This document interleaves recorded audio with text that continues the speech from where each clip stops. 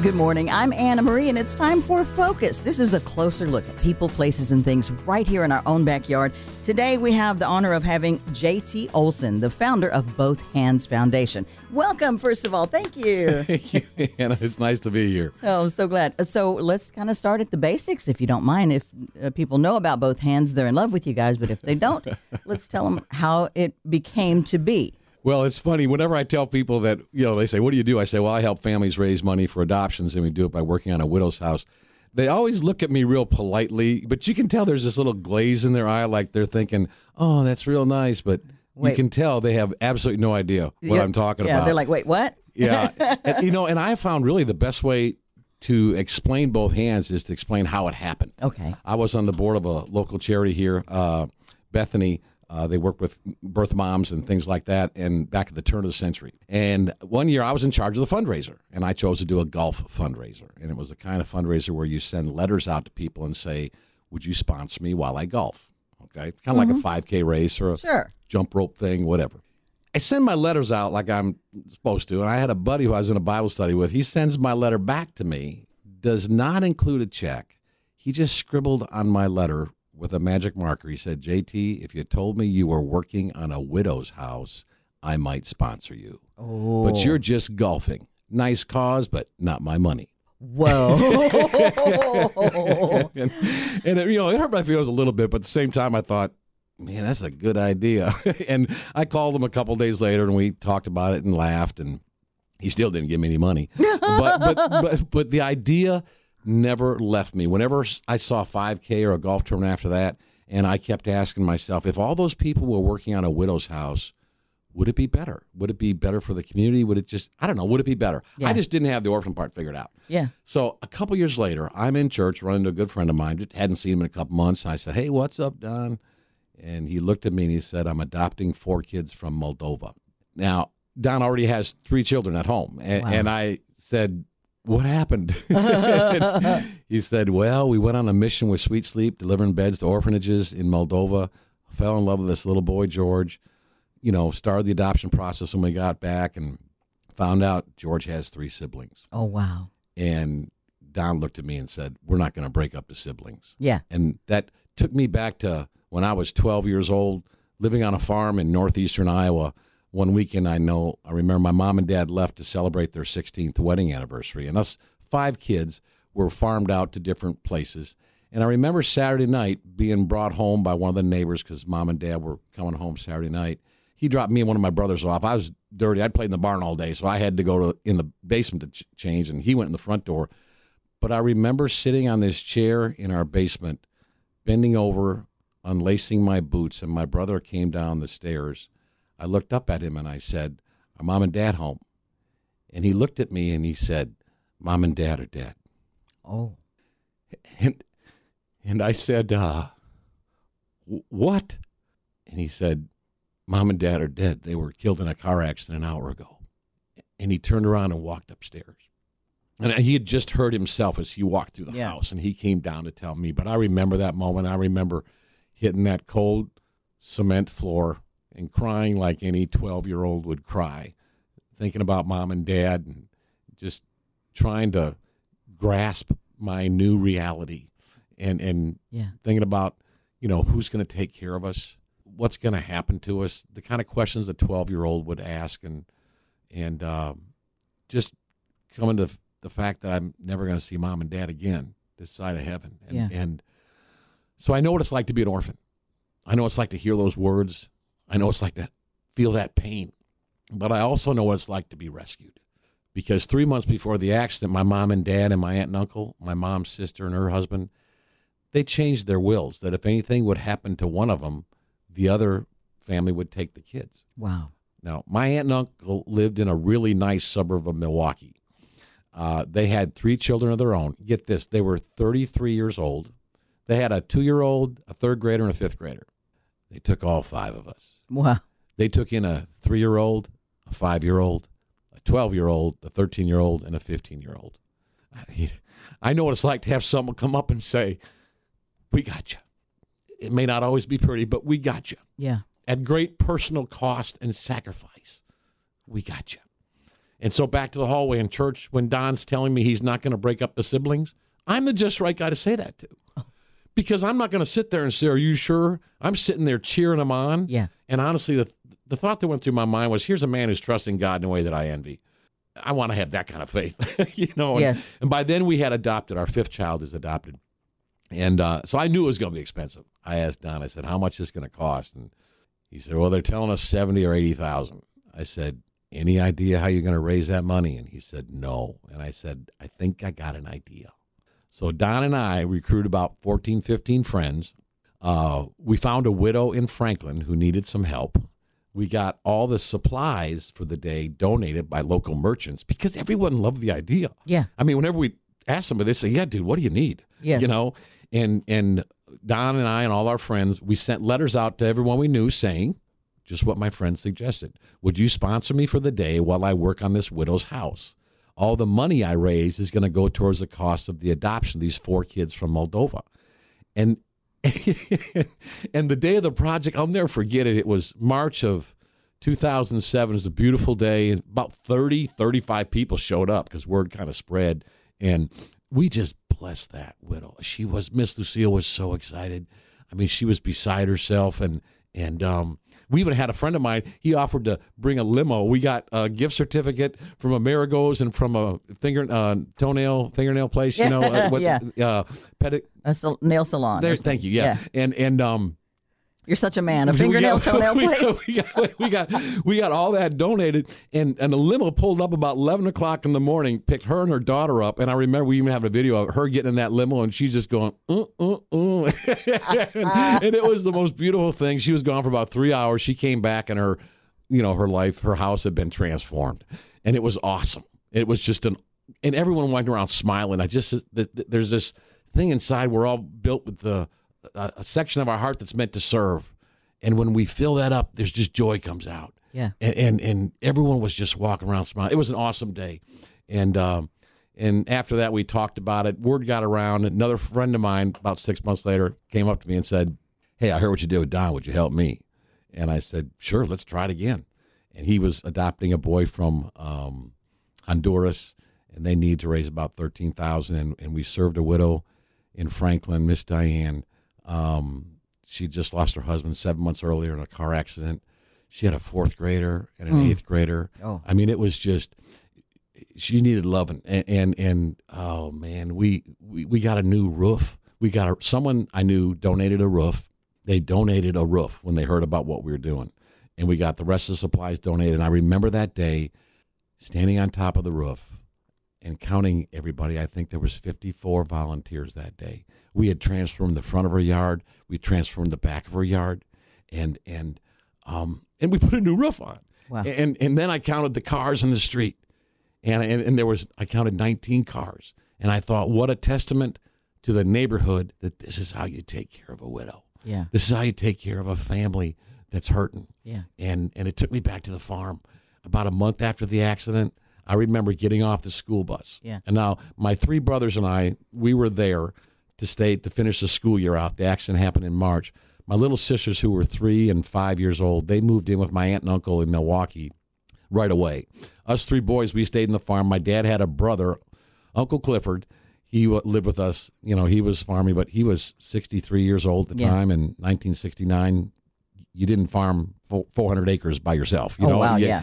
And my dad had a sister who was a widow. She moved in with us, so they were kind of took care of us. So about a month after the accident, I remember getting off the school bus. It was a beautiful April day. Our bus stop's about a half mile from the house. It's on a hill. You can see a lot of the farm.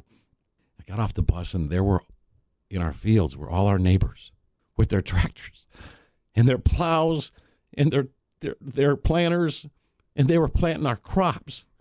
I mean, it was Leland Meyer, Bob Grana, Everett Ellison, Bert Juvick, Ed Cooper, Doc Weimiller, Jack Melcher. And when you're 12 years old, you know whose tractor's who. You know what I mean? Yeah. And those are all my dad's buddies coming to make sure their buddies' kids were taken care of. Wow. I mean, I know what it's like to get your feet washed, and standing on that roof and seeing what we did for Miss Diane, fixing her roof, it just made me think, this is living. And that night, my wife and I went out to eat, and that's when I told her, I think I'm supposed to do this full time. And I was a recruiter. That was the business I was in. But and she was a stay-at-home homeschooling mom with 5 kids. Oh my! She had questions. If you're just joining us now, we're talking with JT Olson, the founder of Both Hands Foundation. And you've just told your wife at dinner, you think you need to do this full time? And questions like I said, have you thought about health insurance? We've got 5 kids, Have you thought about school? Have you thought about this? And I said, yeah, what would you think about going to work outside the home? And so a month later, she was working at Belmont. She took an entry-level position at Belmont in admissions. And within 7 years, she'd worked her way up to a position in development there. I mean, so she's pretty sharp woman. And so she did real well there. And then we started Both Hands in 2008 of August. Now, if you remember 2008, September, that's when the crash happened. And so it was a great time to start a nonprofit. Oh, my. But honestly, the way we were provided for, it was just amazing to me. People loved it. We started doing some projects. And that was 15 years ago. Now we've done, 15 years later, this is my favorite part. We've done 1,260 projects in 45 states. Oh, my gosh. Meaning 1,250 houses that you've helped. 1,260 houses. Yeah, widows. 1,260 projects. Yeah, and at least one widow was helped. But actually more widows than that. 1,495 kids are no longer orphans. Oh, right. And 1,455 widows have been served.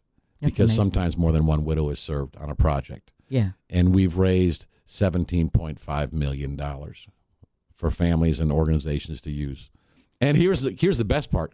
Of that $17.5 million, Both Hands has taken nothing out for our operations.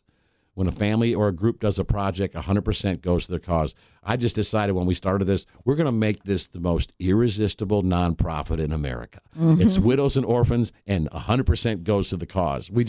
It does put the onus on us because every year we do our own project to raise funds for operations, and over the years we've developed a pretty strong army of followers who monthly donations and great generous friends at the end of the year that help us keep operations going so we can serve more families and organizations. Any organization that serves orphans or foster care or anything that helps kids from hard places.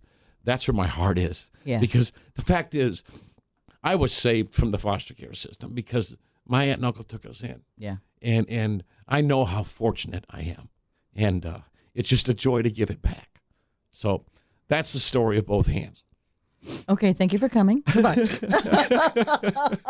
Woo! What about your friend who told you years and years ago, you're going to play golf and you want me to give you money for playing golf? I'll pass. What does he say about Both Hands Foundation now? Well, I sent him a letter for that first project, and I said, Bill, that idea you suggested, here it is. And he has contributed every year since. Oh, my God. So he's a good man. He's actually, I think, goes back and forth to India where he has schools, and he, like a missionary, he teaches and stuff like that. So he's good to his word. Yeah, Bill's a good man. How do you find out who needs the help through Both Hands Foundation? Well, we most folks who are adopting, and we're a faith-based nonprofit. In the state of Tennessee, you can be a faith-based. So we work with Christian families. There's some organizations like, Show Hope here in Nashville, Stephen Curtis Chapman's deal. They give grants to people. They're well aware of us. Oh, okay. They're great partners, I guess you might say. When they have a family that needs to raise money, they may give them a grant, but they'll also say you should check out Both Hands. Oh. There's other organizations, Life Song for Orphans. There's just a bunch of them.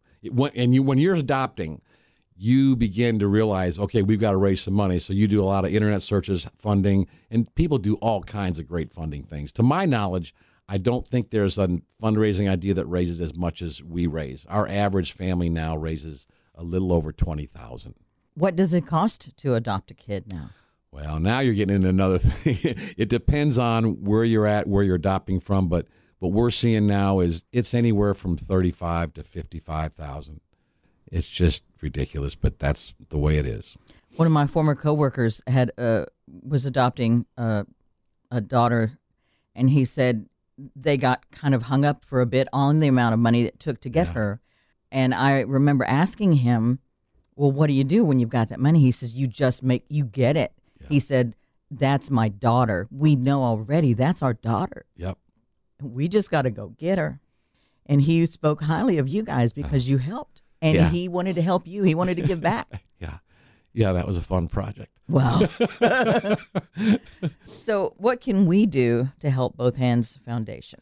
Well, I guess I always think, spread the word when people are I mean, the number one reason why more people don't adopt, and these are studies and surveys that we've discovered this, the number one reason is the finances. Yeah. If it was, and our goal, our mission statement is we just don't want finances to be a reason someone doesn't adopt. Mm-hmm. So, as far as spreading the word, we try to speak. I try to speak to groups, to churches, to foster care, orphan organizations. I mean, I speak sometimes in person, a lot of times on Zoom meetings. We do the best we can to we talk to a lot of adoption agencies, all over the country, because we work with people from all over the country.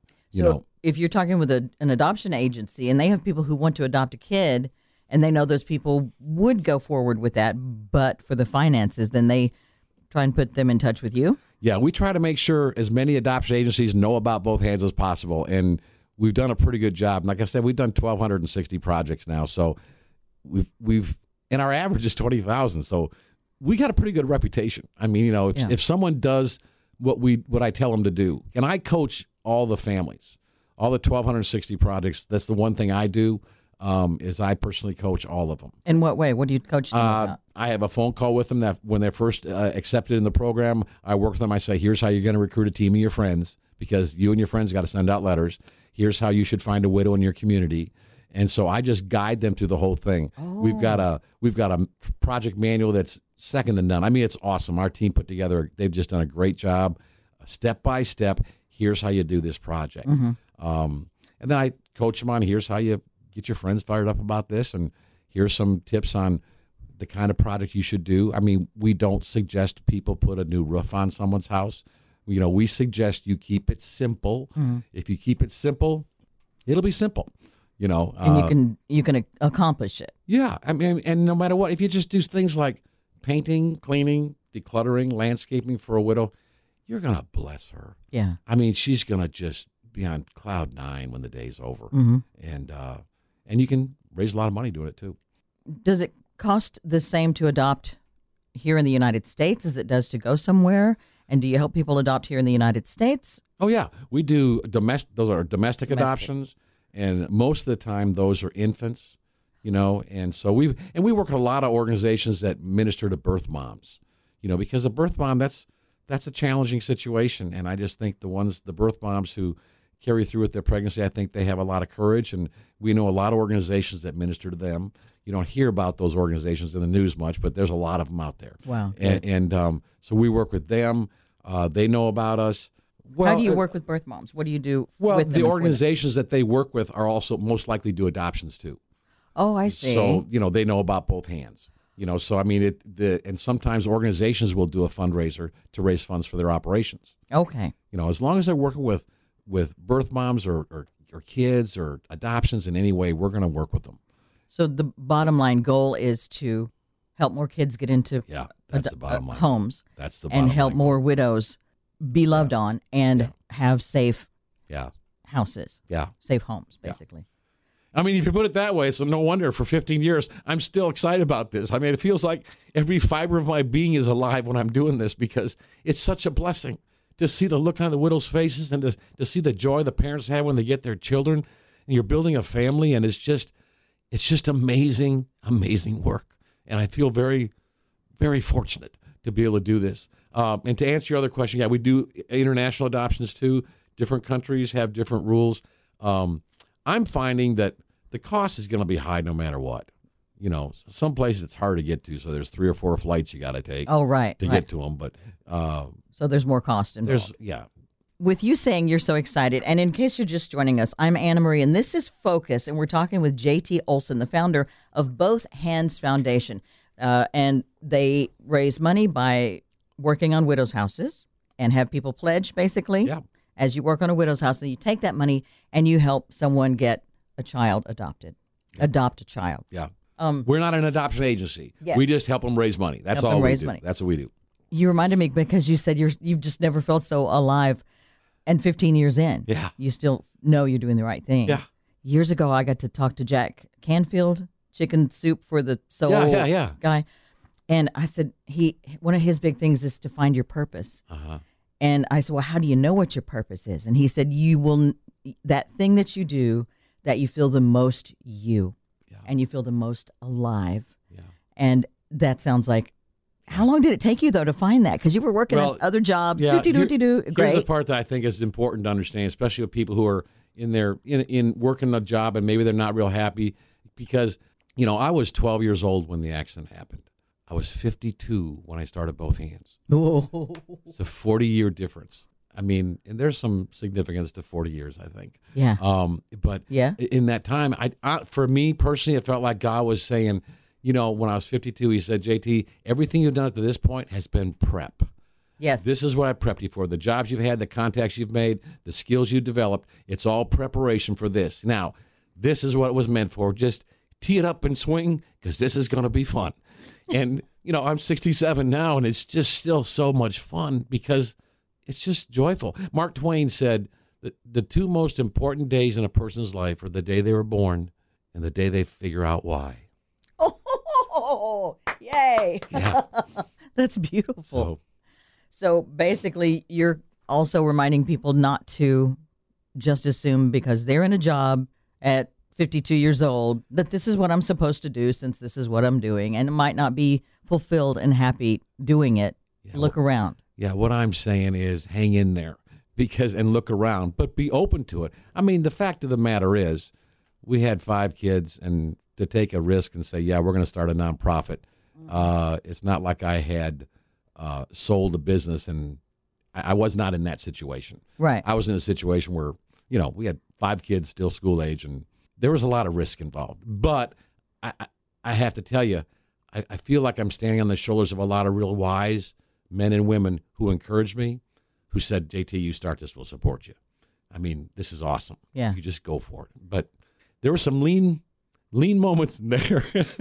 And a wonderful wife who Yeah. clearly shares your vision. Yeah. To go, how did you say, what would you think about getting a job outside the home, as well as these 5 kids we have? Yeah.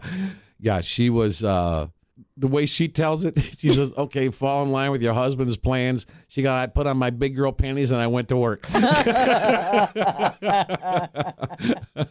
And so that's a great team. But She's remarkable. Do you have plans to just keep going, or you have plans to hand it over to someone else? Well, or? a couple of years ago, we brought on a very, very competent young man, Jared DeLong. He's our executive director. And he worked with us right out of college.